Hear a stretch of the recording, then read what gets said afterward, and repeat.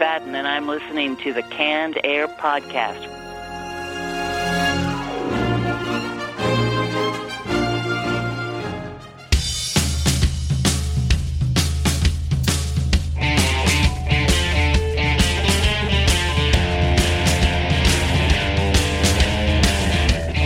Hello, everyone, and welcome to another episode of Canned Air, your tribute to comics and pop culture. I am Jeremy Colley. I'm Jack Doherty. And joining us today are two gentlemen from a band that came to my attention when we were promoting for the episode where we had Gates McFadden on, Dr. Beverly Crusher from Star Trek The Next Generation.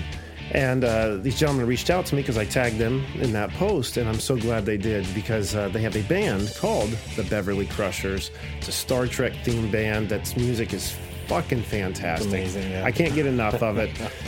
We welcome today from the band Rob Cassis and Tom Monahan. Gentlemen, thank you so much for being here.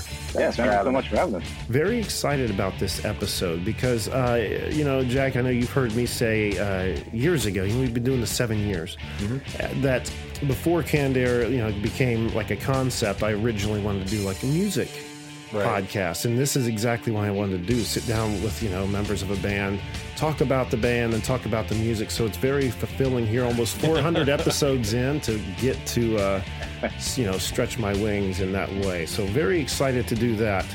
But before we do any of that, don't forget to find us on Twitter at CannedAirPod and on Instagram at Canned_Air. And if you like what we're doing, head to patreon.com/CannedAirPod or just find us on the website, CannedAirPodcast.com. A lot of URLs I'm throwing around there. And you can find a way to back us. If you don't want to become a monthly subscriber, you can buy merch. That supports us too. And puts a shirt on. You can become our walking billboard at your expense. Yeah, I mean, that's a hell of a commercial if you ask me. But what else we got, Jack? Tuesday nights, most Tuesdays around 9 p.m. Eastern. Stop over at our Facebook page and play some Jackbox games. Meet another podcast and play along with us. Good time. You might win a prize. You might win a prize. You might indeed. win that shirt. Yeah, that makes you a walking billboard. Yeah. You're fucking welcome. You're welcome. Paid advertising. All right. Well, with that behind us, let's just turn our attention over here to Rob and Tom. So very excited to talk to you guys again. Ever since that episode I referenced earlier, you guys have been on the radar and listening to you. We had you guys playing at a bonfire at my friend's house about a month or two ago because it's so fun. Everyone there was into Trek.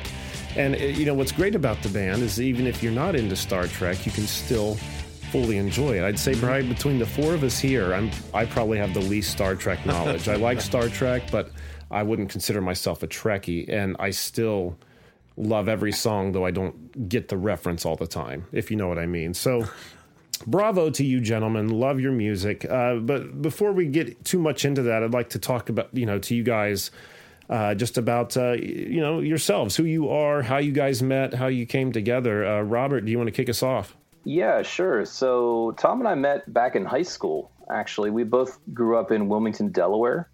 And so we've been friends for a very long time. When I met Tom, he was already playing bass in a band, and I had just started playing guitar basically at that time. And, we became fast friends. Actually, one of the things we bonded over real early was Simpsons trivia. We were both obsessed with The Simpsons back then. So we hit it off right away.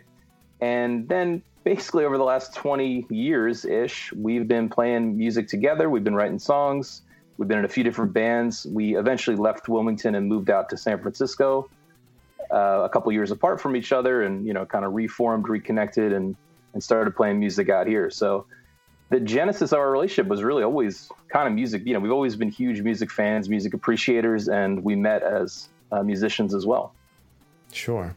Tom, do you have anything to add to that before I go farther?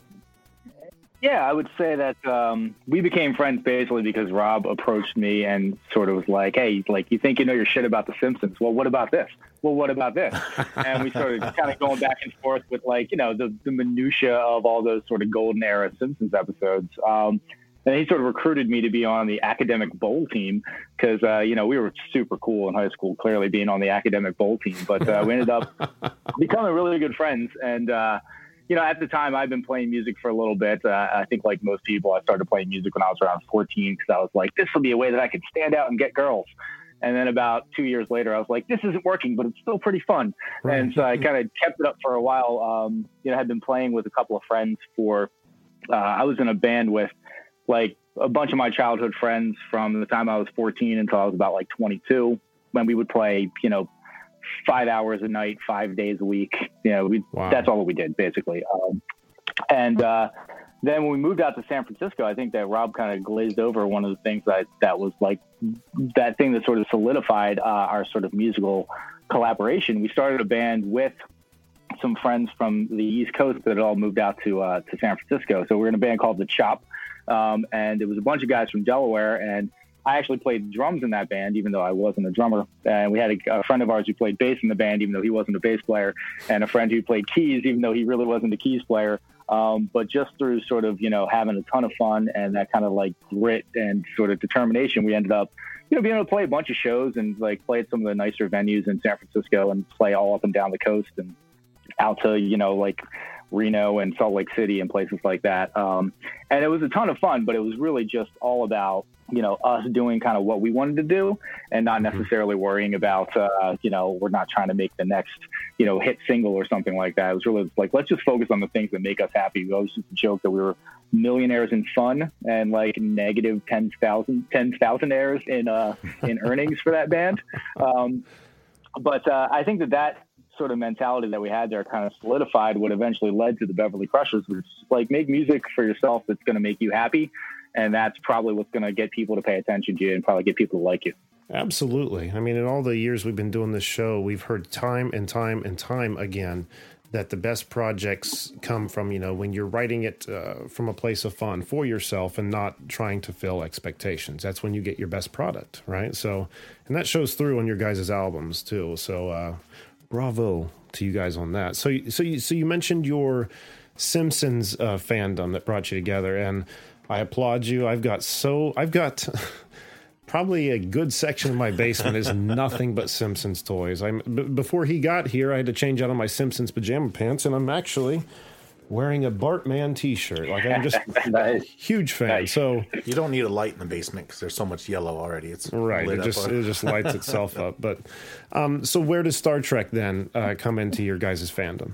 Well, we grew up in we're 90s kids, so that same golden era of The Simpsons. I was watching Star Trek: The Next Generation originally with my parents and enjoying it, and we've always had a fondness for the show, and it's something that like we've kind of always just referenced back through our adult lives and joked about the minutia again of what's going on the Enterprise and what it's actually like to live on the Enterprise and what do they really use those holodecks for and stuff like that.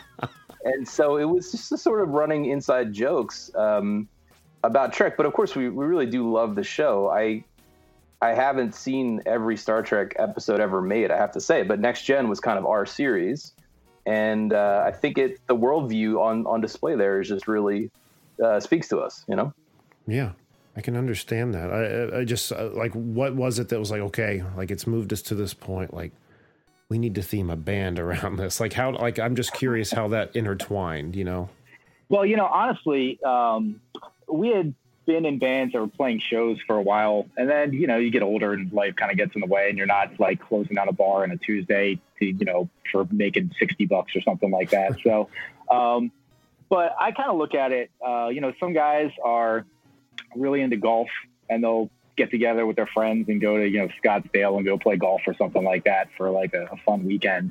And we had worked really hard on getting this competency up and playing music and also recording music. And so that's kind of our sort of like get together time where we'll plan it out for a long time. There's a place that we go up in Grass Valley, just kind of, north of Sacramento in the foothills of the Sierras. It's beautiful out there. We know a guy who's got a studio and a couple acres of land and, you stay at the house and just kind of get immersed in that sort of world of playing music for, 4 or 5 days. And that's kind of like a vacation for us. And so we were really looking for projects that we could find an excuse to be able to say, like, to our wives, like, hey, I need like 4 or 5 days. Let's go hang out with friends up in the mountains. And, we're not going skiing or something like that, but we're, going up and recording an album. And it's it's one of the great joys of my life is like putting together music, but also we're like very referentially based people. Most of our humor is reference based humor. And so we'd be kind of making jokes about it. And then, Rob wrote a song, which actually didn't end up making it onto this album, but we put out an EP and it was on that, called Make It So, from the standpoint of I'm Wesley well aware Crusher. of that one. Yeah. And, then I sort of was like, okay, I'm going to take up the challenge and try to write a song, because in our previous bands, Rob had done most of the songwriting. I'm sort of relatively new to actually writing songs. And so I ended up writing that song, Stool and 10 Forward, as like, hey, I think that this captures what we always really liked about being in a band, which is that, like, always picture ourselves, like, we had this big rickety 16-passenger van, and we'd rip into some town and kind of feel like pirates going out and, drinking and singing songs in bars and stuff like that. And it's like, I bet you that the guys in the Enterprise probably feel a little bit like that. They're kind of ripping through the galaxy, but they have this really tight-knit camaraderie. And, you have your leader that you're all following fearlessly. And, when you're done, you sit down, you have a pint, you talk about what you did for the day. And, it all came together pretty easily. Some other musical projects are a bit more of a slog to get off the ground, but this one kind of came together pretty quick. And, we basically said, well, if the first 2 were this easy, I bet you the next 10 will be just as easy. So might as well go all in. Glad you guys did. It's a great album. And I recommend people check it out. Sick Bay, it's called. And also the EP Engage, which has Make It So on there, which is very much like a West Coast, like kind of like surf rock from the 50s, I would kind of equate it to, which is my cup of tea. I love that era. Absolutely adore it. So what kind of music then did you guys grow up listening to? What inspires you guys? So we have very varied backgrounds, and you can tell if you listen to the record that we do like a lot of different genres. We don't like to be beholden. And in fact, a lot of the bands we like kind of switch up a lot and make a lot of changes. We like all the classics, the Beatles and Pink Floyd. Evident. And very evident. Yeah, and Bowie and Steely Dan and Talking Heads, you can hear all those influences, I'm sure, in the songs. Mm-hmm. But, the truth is we were just great music appreciators, and Tom brings, I'm sure he can mention some of his influences in there too, but we've just been sitting around at bars talking about music and listening to music and talking about track lists and alternate track lists for our entire lives, so that the list really goes on. But drawing a lot of inspiration, particularly from people who I think are a little more on the experimental side, whether it's like Bowie with how he arranges things, or even the Beatles with relatively experimental how they were, or even modern bands like, say, Ween, or They Might Be Giants was a big band for me when I was younger, for instance. Yes. So some of the weirdness thrown in too. Yeah, definitely. My parents listened to just absolute dog shit music. It was terrible. It was like like Irish traditional music and like really shitty off-Broadway musicals, stuff like that. So I basically, but like one of my very good friends growing up, actually one of the guys that I was in a band with for a very long time, his dad was a lounge singer, and he would drive up to Atlantic City and play piano in like piano bars up there. And so he was really into music. And I remember him sitting me and my friend Adam down at one point and putting on Frank Zappa's Apostrophe and just being like, you have to listen to this. You're like the perfect age. You're going to like Yellow Snow, but like everything else, you're really going to dig it. And like that kind of stuff sort of just blew my mind, and it's like opened up this sort of world where music didn't have to be super serious and about love and heartache and all these really like deep things. It just was fun and enjoyable, and something that you could pop on and have a really great time listening to it. It's also deep and good music, but you don't have to have every single thing be about some girl that broke your heart or something like that. And thank God. And Jesus. Yeah, absolutely. Yeah. And like Rob mentioned, he actually got me into They Might Be Giants. So they're one of those bands that I just love the playfulness of it. I love how, you can pop on a They Might Be Giants song and it's about fucking James K. Polk. And you're like, yeah, it's a great song. It's really well written, and, it's actually quite informative. And you don't have to, feel like you want to slit your wrists when you're done with it. Tom, I think it's funny that you mentioned your parents' bad musical taste, and yet Irish folk music and Irish drinking songs have been a part of a lot of our. We did inherit some of that, whether you like it or not. There's a drama to it, and there's a drinking song aspect to it. That's what makes maybe it great. the drinking songs didn't speak to 10-year-old me, I guess. But see, that's what makes listening to Sick Bay like so much fun, because it doesn't settle itself within a genre. It goes from like the song Holodeck 4, which kind of has like a 70s porn disco, meets like Barry White kind of a thing going, and then there's like the jazz song, these crewmates of mine, like that was so cool. And then Four Lights, there's like a whole Floyd thing happening there, kind of meets Smashing Pumpkins. Like it's all in and over the place, and that's what's so great about it. No matter what kind of mood you're in. I think of the Smashing Pumpkins, like Melancholy and the Infinite Sadness kind of had that same kind of a formula where, you had slow songs, you had, kind of corny songs, and you'd have like balls to the wall, like metal songs. Like it was just all over the place. So no matter what mood you're in, there's something there for you. And that's what I think the making of a great album.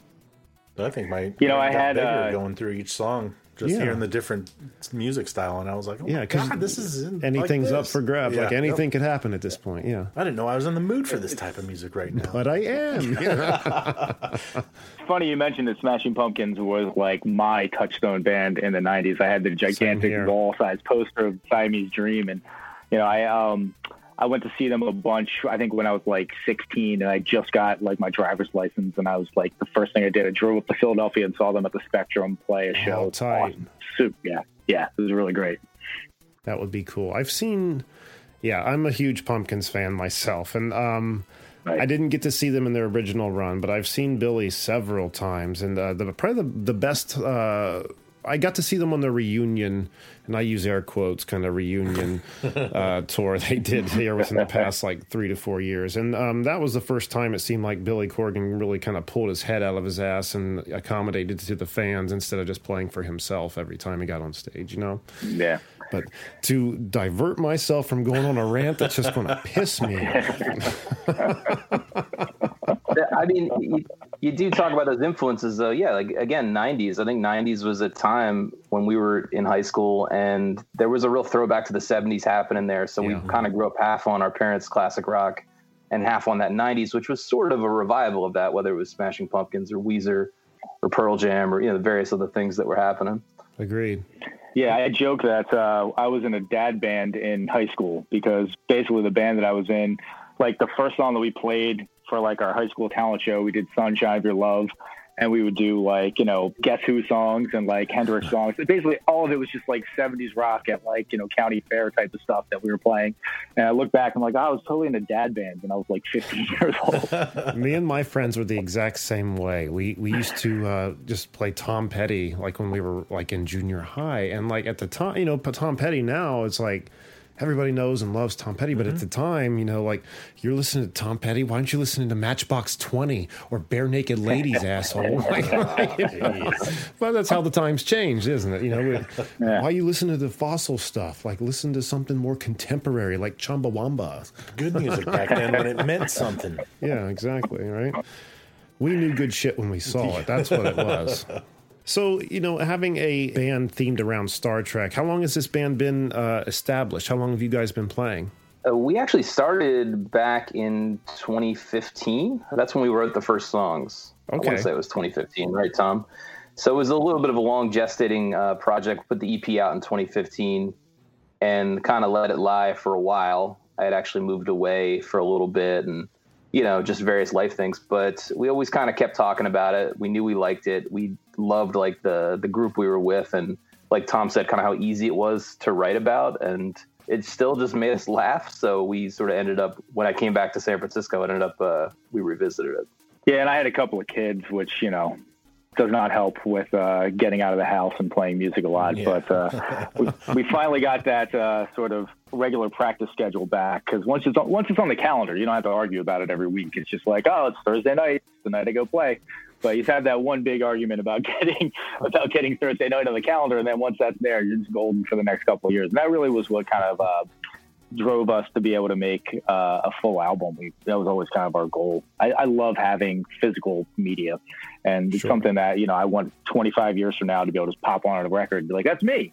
Yeah, look, your dad wasn't a total loser all the time. He's kind of cool sometimes, Yeah.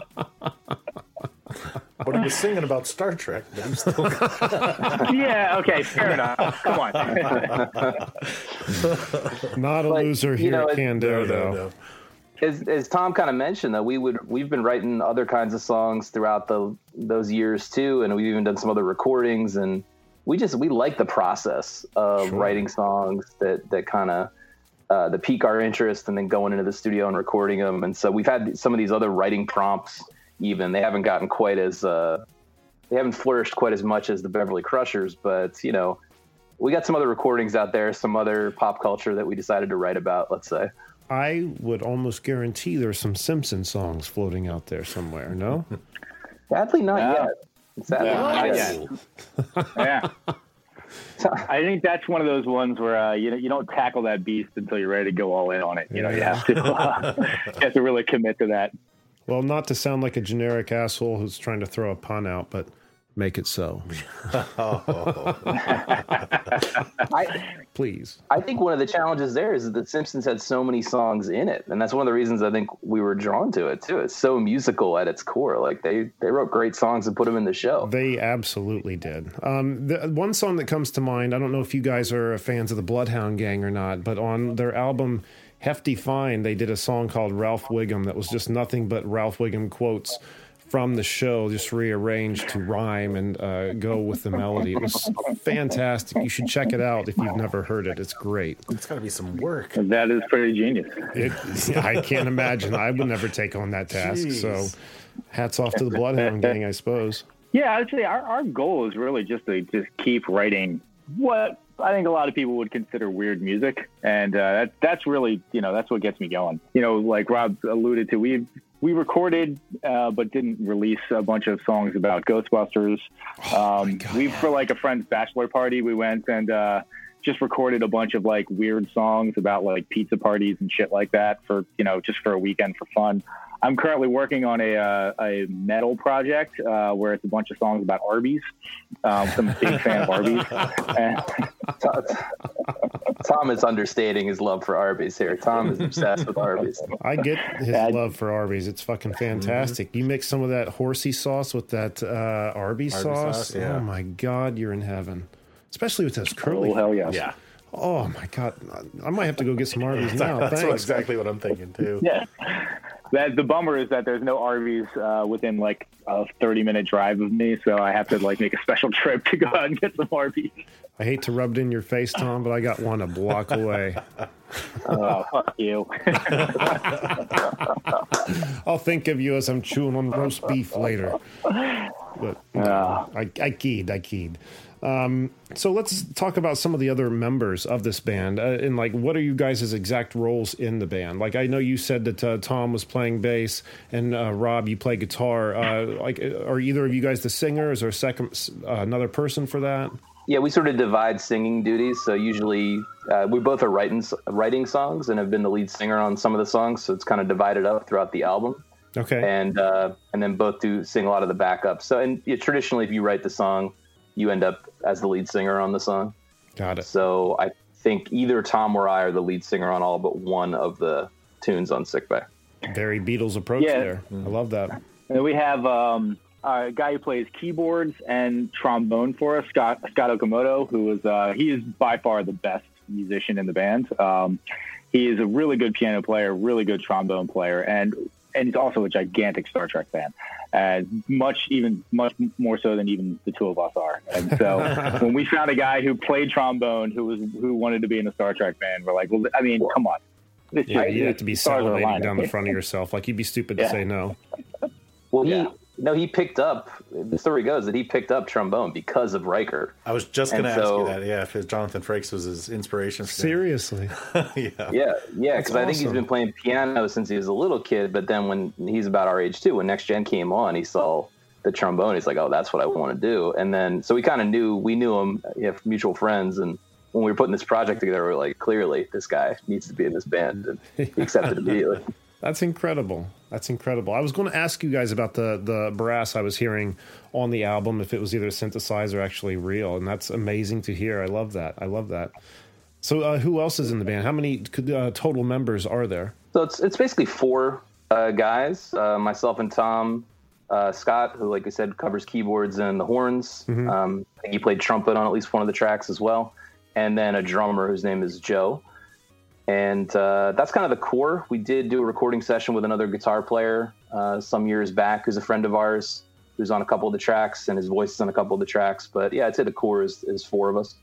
I'd love to have the whole band on, but then you just get a group full of people talking over each other, and it just doesn't work all the time, does it? But we wouldn't get a word in. They'd just be sitting there bullshitting with each other. Well, it'd make our job easy. Shit. But all right, so I want to talk to you guys then about some of the songs that I guess the standout songs off the albums. The first, I guess I've mentioned all these songs. They've been mentioned in our conversation thus far, but just spending a little more time with them and I guess why you chose the approach to it. First, with Make It So off the Engage EP.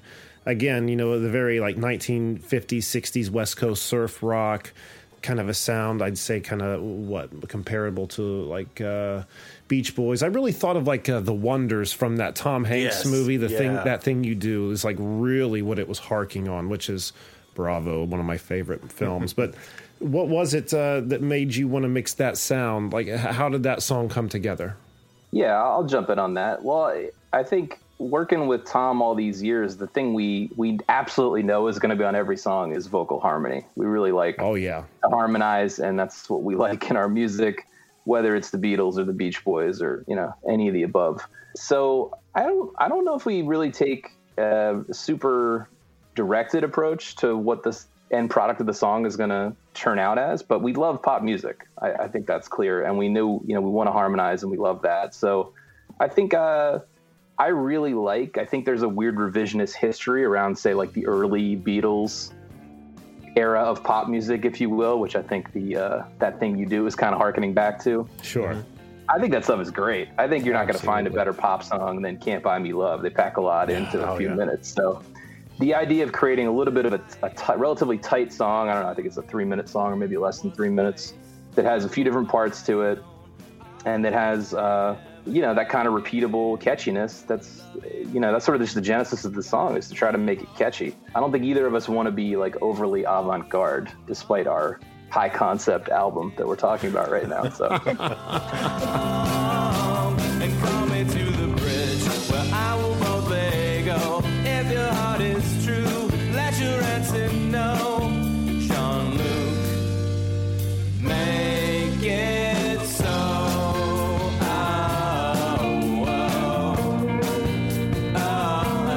Make it so. Tom, what do you remember from those sessions? I remember working with Rob for a long time. The songs that he writes they come kind of in just a very stripped down guitar and melody form, and they could go in a lot of different directions. You could have turned that kind of into a punk song if you wanted to. You could have done something a little bit more doo-wop style, but it just happened to work out that we had this kind of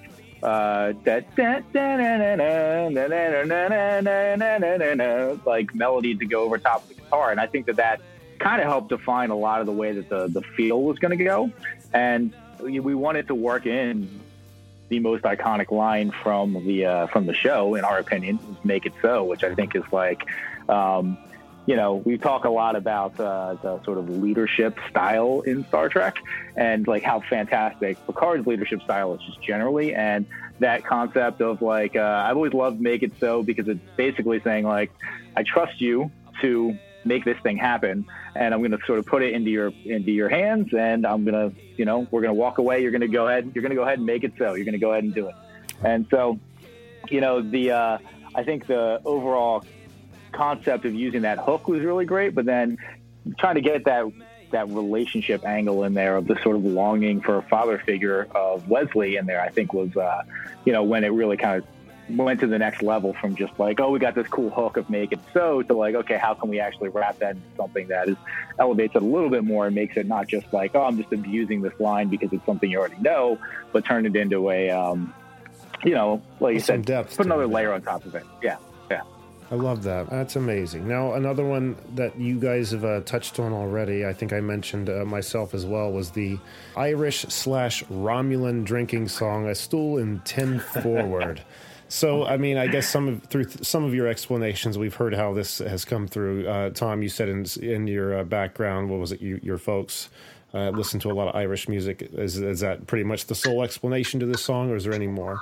You know, in all honesty, I never had even considered that early period of music exposure, which I try to block out for most of my life, had that much of an influence on it. I wanted like a sea chanty, basically. Like I picture them as basically the modern sailors, and so I wanted some kind of sea chanty. And I've always liked the character of O'Brien. He's got that really kind of isolated job. You just like, they just walk into the transporter room, he's just standing there. I'm like, how fucking long have you been standing there? You just like sitting at that console for like the last 7 hours doing nothing. Like, and then, he does 30 seconds worth of shit. And then he's back to being alone. At the end of that, he's gotta be pretty fucking depressed. He doesn't have a great relationship with his wife. He's definitely going to the bar. And then you're like, oh, 10 forward is just a fucking bar that all these people on this ship are going to sort of, forget about their troubles. But then also, as they sort of go through the song, they're getting a little bit more sauce, and then they're all linking arms and singing about how they got their captain's back and everything. Well, I got me a lady, she's Molly and me. Now she's sending her blood, so she's bawling at me. You know where to find me when she starts to wail. On a stool and 10 forward with a Romulan ale. It's a great song, and it still makes me laugh. But Tom wrote this line about he aways lots of teams. That just, for some reason, that really gets me even now. But to Tom's point, I think we did go through a period in an earlier band where we got into this like sing along. It's partly coming from this idea of traveling with a band in a van and having an acoustic guitar getting passed around, and people are trying to, you're trying to stave off boredom or whatever, and trying to get people to sing along. And there was a point where we were doing, with an earlier band, we were doing a Clancy Brothers song like All For Me Grog, which is just about drinking, or I think the Wild Rover we did one time, at least, Tom. And then, so like, we do have a little bit of a history with this kind of sing along kind of thing. Oh, we wrote a tribute song to our hometown too, that kind of has a little bit of that vibe. But basically, when you write a song in 3/4 and you join arms and clink beer glasses while you're singing it, you get that vibe. I hope it comes through on the recording that when we did the group vocal, we were all completely shit-faced at the time. You can hear people messing up the lyrics and shit in the background. It was one of the last things we did at like 1 o'clock in the morning of that recording session. And so, we wanted to be authentic. I was gonna say, it gives it that authentic feel to it. Yeah. Right. And you can hear that. And exactly, like you both have already said, that's how it doesn't sound fake. It sounds like you're drinking with the mates, you know, when you're hearing it. And yeah, I was drinking beer with my friend while we had that playing at that party. I was talking to you about you guys earlier. But have you guys seen the show, The Lower Decks? Oh yeah, totally. I can totally see, because like 50% of that show, they're in the bar pretty much doing. I could totally see them throwing that song into that show. I've never seen it. I don't even know what it is. It takes place on the lower decks of the ship. It's pretty much everything that happens that's not on the bridge. So it's like a bunch of red shirts down there. Kind exactly. Of stuff. Yeah. Okay. And they're most of the time they're on the bar just relaxing or talking or. I see. But yeah, that's all. Pretty much that's all it made me think of that whole time. That does sound cool. Where is that? Just online or? It's on CBS All Access. So you got to have the. Oh really? The free trial at least to be able to watch it all. Drats. That's not going to happen. All right. Anyway, but okay. Moving on to Holodeck 4. How did this song come to be? Just the best line from the entire series.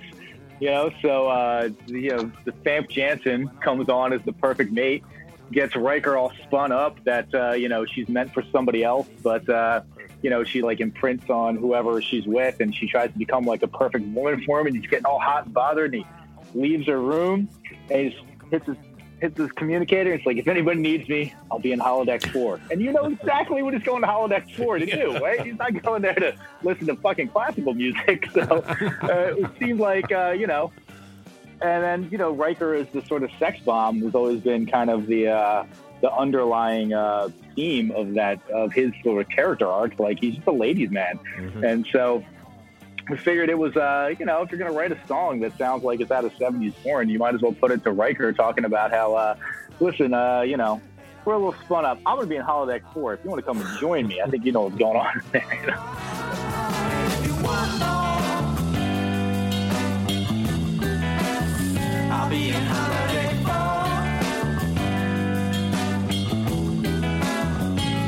Baby, if you want more, I'll be in holiday 4.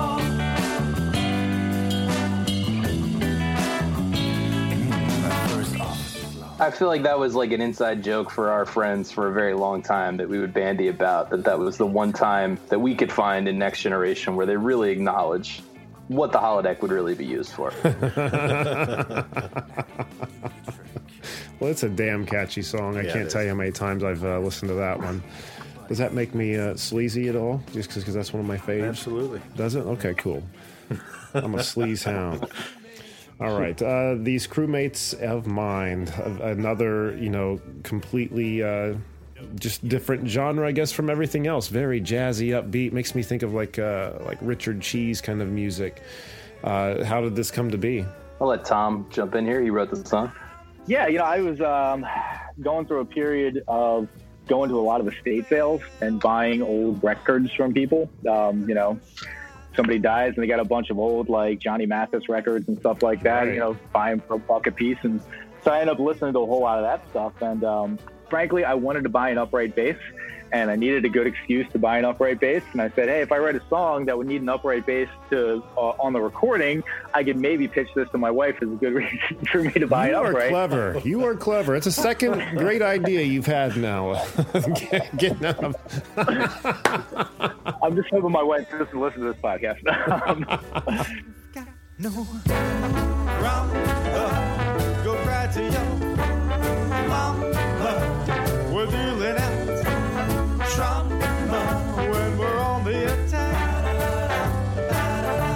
I feel like fighting. This wrong will be right.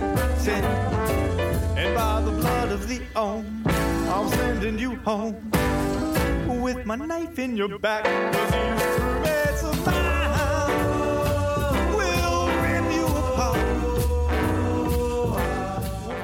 I always liked that episode a lot, and wanted to do something from the standpoint of the Norsicans. Just that whole it basically started from the no gramba human line, and it's you'd be able to work that in somewhere, and then this concept of originally I'd written a lot more where it was going to be a Sharks versus Jets things where you had two different singers for the Starfleet guys and for the Norsicans and everything like that, but ended up paring it down to just sort of the Norsican point of view, and I wanted it to sort of play against type for them, right? Because they're these you figured you write a metal song about those guys or something that's a little bit more hardcore, but you write something that's a little kind of easygoing about them, and that you kind of don't even realize who you're talking about until you get a little farther on in the song. You're like, oh shit, okay, you're actually talking about these gigantic, monstrous beings that are going to stab you in the back.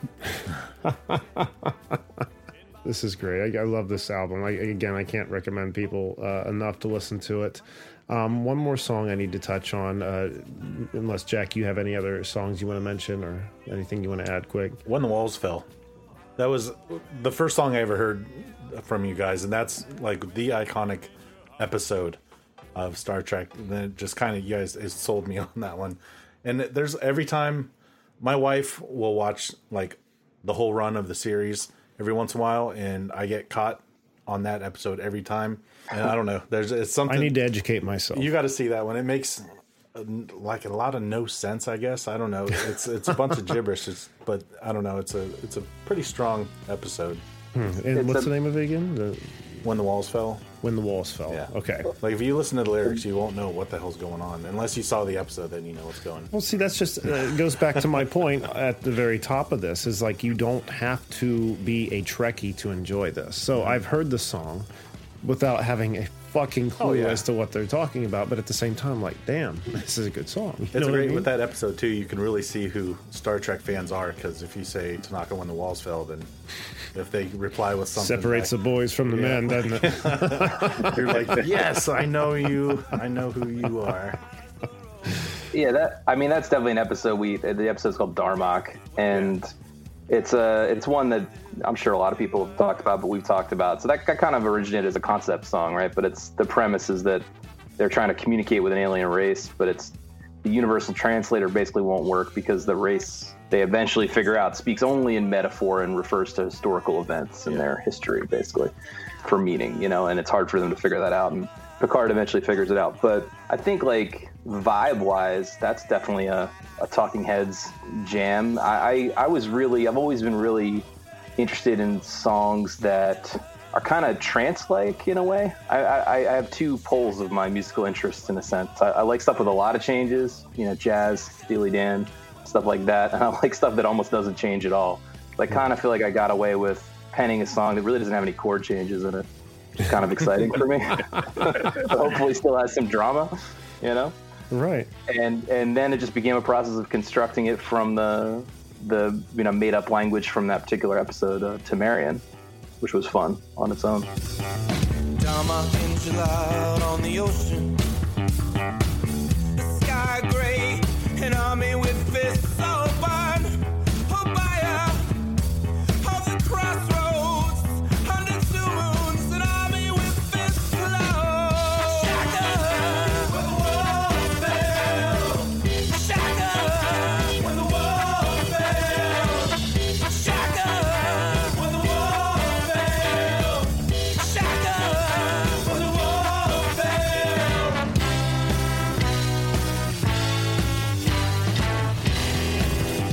Damn, I miss being in a band, man. I miss it. One more song here to touch on with you guys. It's got to be my favorite. And harking back to being a huge Pumpkins fan, I guess this is where when you guys said you were, Pink Floyd inspired you, we were like, well, no shit. Because Four Lights, I think, has, a Floyd kind of like an airy, like, what's the word I'm looking for with the Pumpkins in the 90s? Kind of like that airy dreamscape kind of a rock thing happening on top of it. And, damn, it's just so good to listen to. Oh my God, I can't tell you how many times I've listened to that song. Bravo, guys. So can you tell us about that song? Yeah, definitely. I'm really happy with that song too. And I think in a way that the recording of that song and how well we all felt it came out and it kind of represented us just live playing as a band, which is what that take was, made us want to continue the band, beyond those sessions, which was really cool. Yeah. But, and I was using the Rat Proco guitar pedal, which I'm pretty confident James Iha had in his rig. Oh shit, son! Speaking my language. But like writing wise, it came from this idea. That one of the things I think is the trippiest on Next Gen or in the Star Trek world is like all the weird stuff that happens to them, basically. So it's about Picard's kind of journey through several episodes of some of the stranger time jump kind of situations that he's been in, whether it was and sorry, the whole shell of the thing is him getting tortured by the Cardassians. That's the Four Lights reference from Chains of Command. And while he's getting, while he's kind of under the knife there, he's sort of zoning out and dreaming all this other stuff that's happened to him. And so it was a chance to just reference these other episodes from the series that I always thought were really strange, like the one where the Inner Light, where he goes and lives that whole other life, even though he's unconscious on the Enterprise for an hour, but he lives 50 years on some planet and has grandkids and learns to play the flute. And, that he comes to in the Enterprise and they're just like, all right, well, back to work tomorrow, right? Like back to the job. Stuff like that. So, I think this was a cool opportunity to just like reference some of the stranger events. I touch on in the lyrics, like Tapestry, which is the one where Q sends Picard back. He gets stabbed in the heart by the aforementioned Norskins and has a chance to rewrite history or not, stuff like that. But ultimately, we wanted to write a trippy song, and I thought those are some of the trippier experiences happening in the Next Gen world, is when they kind of get thrown for a loop or thrown into some weird repeating situation, and they seem to just roll with it, which I've always been impressed by. Dreams I live a simpler kind of life. Aspirations buried deep inside. Sink beneath an ocean decades high. As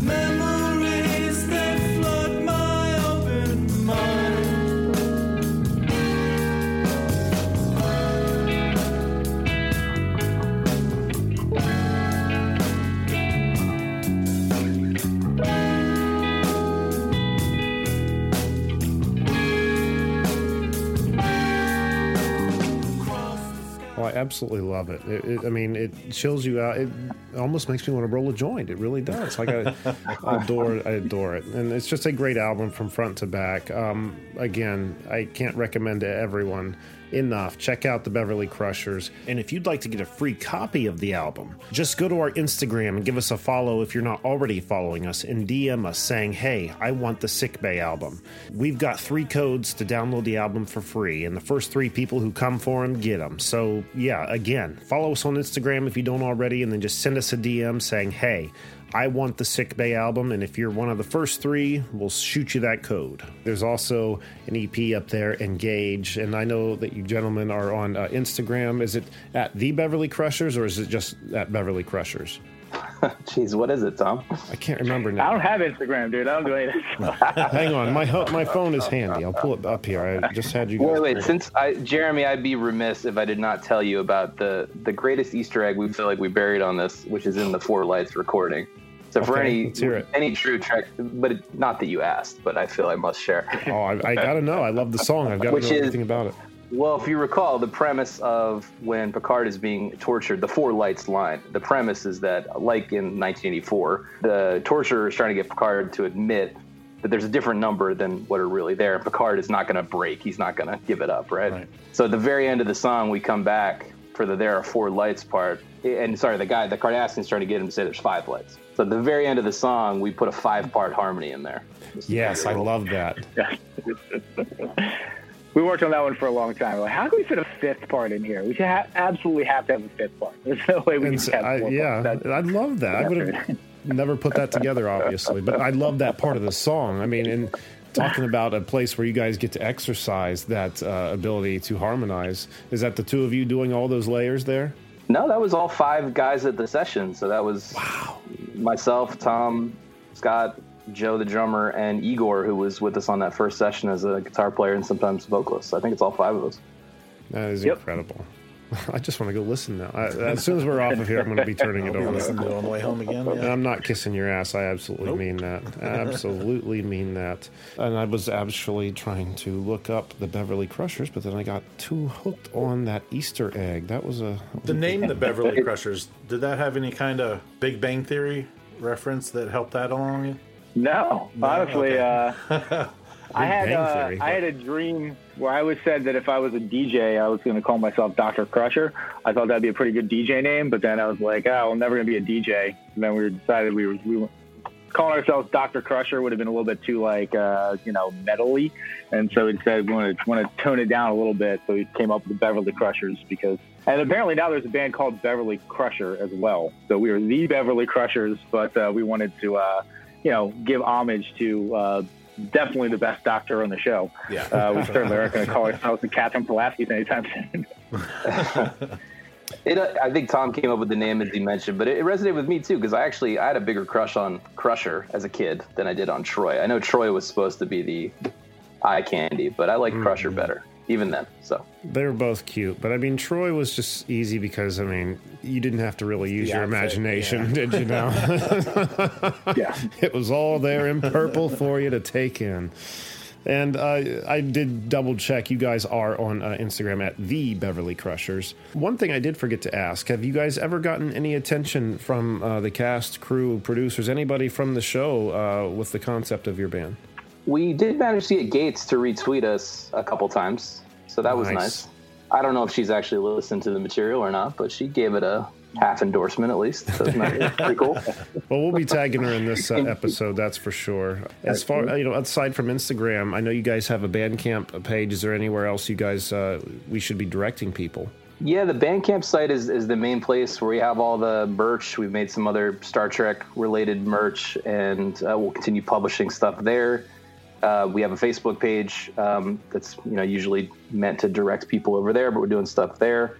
And, we're compiling more songs now. Tom and I are still writing, and I think we got about half a record written probably. We got to go in and arrange it and start recording it, but we're looking to keep releasing music. So that's awesome. Exciting. I'm excited. Yep. Definitely excited. Well, gentlemen, I want to thank you both so much for taking time to be here. This has been an absolute fucking treat. And please just let us know when there are new projects coming down the pike. Please keep us in the loop. Please keep Yeah. us in the loop, gentlemen. Thank you guys so much for being here. And Jack, what do we have on the website, sir? Go to cannedairpodcast.com where you see show highlights, guest info, listen to the show, follow us on all our social media, become a patron, buy some merch, see some of the YouTube videos on our YouTube page. And if you'd like to be a guest and promote your work, send us an email on our contacts page. And don't forget to find us on Twitter at CannedAirPod and Instagram, canned_air. And that website Jack just mentioned, cannedairpodcast.com, has links to our Patreon page and our merch page. So what more do you need? All in one nice little package. And I think that's going to do it. For this week, people, check out this band, the Beverly Crushers, the album Sick Bay. We're going to have links for it up on our website and on this episode, so please check it out. You won't regret it. And until next time, I am Jeremy Colley. I'm Jack Doherty. I'm Rob Cassis. And I'm Tom Monahan. Thanks so much for listening, everyone, and always remember to be excellent to each other.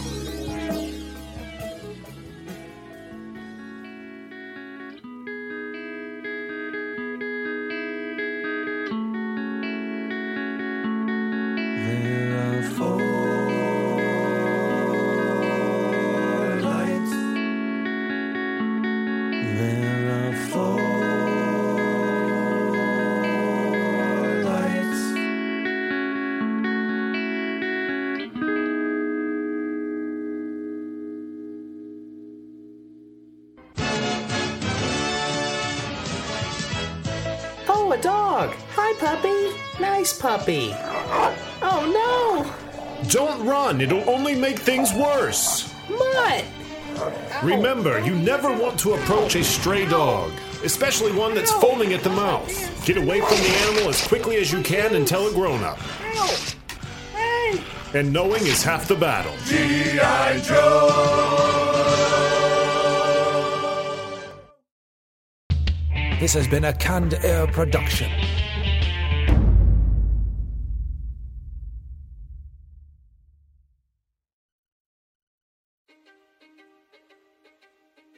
History is complicated. The story of human progress is long, messy, and riddled with controversies big and small. On Conflicted, we dive headfirst into history's most infamous events and contentious figures. We try and untangle the good from the bad, the fact from the fiction, and the monsters from the misunderstood. Was Genghis Khan a murderous butcher or a civic pioneer? Did the Allied powers go too far in firebombing the German city of Dresden at the twilight of World War II? And how did the Marquis de Sade acquire such a sinister reputation? And was any of it true? These are just a few of the tough questions we wrestle with and investigate on Conflicted. So if you love history or just enjoy a good story, please join me, your host, Zach Cornwell, for a fascinating new topic each and every month. Conflicted, a history podcast, is available on Spotify, Apple, or wherever else you get your podcasts. I hope to see you soon.